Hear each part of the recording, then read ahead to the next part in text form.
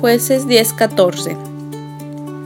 Andar y clamar a los dioses que os habéis elegido, que os libren ellos en el tiempo de vuestra aflicción.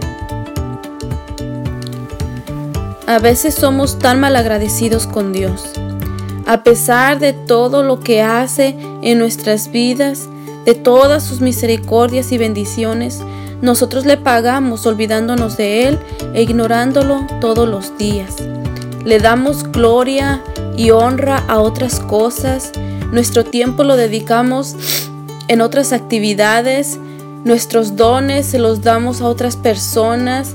Nuestro esfuerzo siempre es para alguien más y nunca se lo damos a nuestro Dios. Pero cuando viene el tiempo de enfermedad, cuando viene el tiempo de tristeza, el tiempo de dolor, es cuando nosotros ahora sí vamos y buscamos de su ayuda. Es por eso que Dios se aleja de nosotros, con el único propósito de hacernos ver que sin Él nada somos. No nos olvidemos del Dios de nuestra salvación, porque fuera de Él nada bueno nos espera.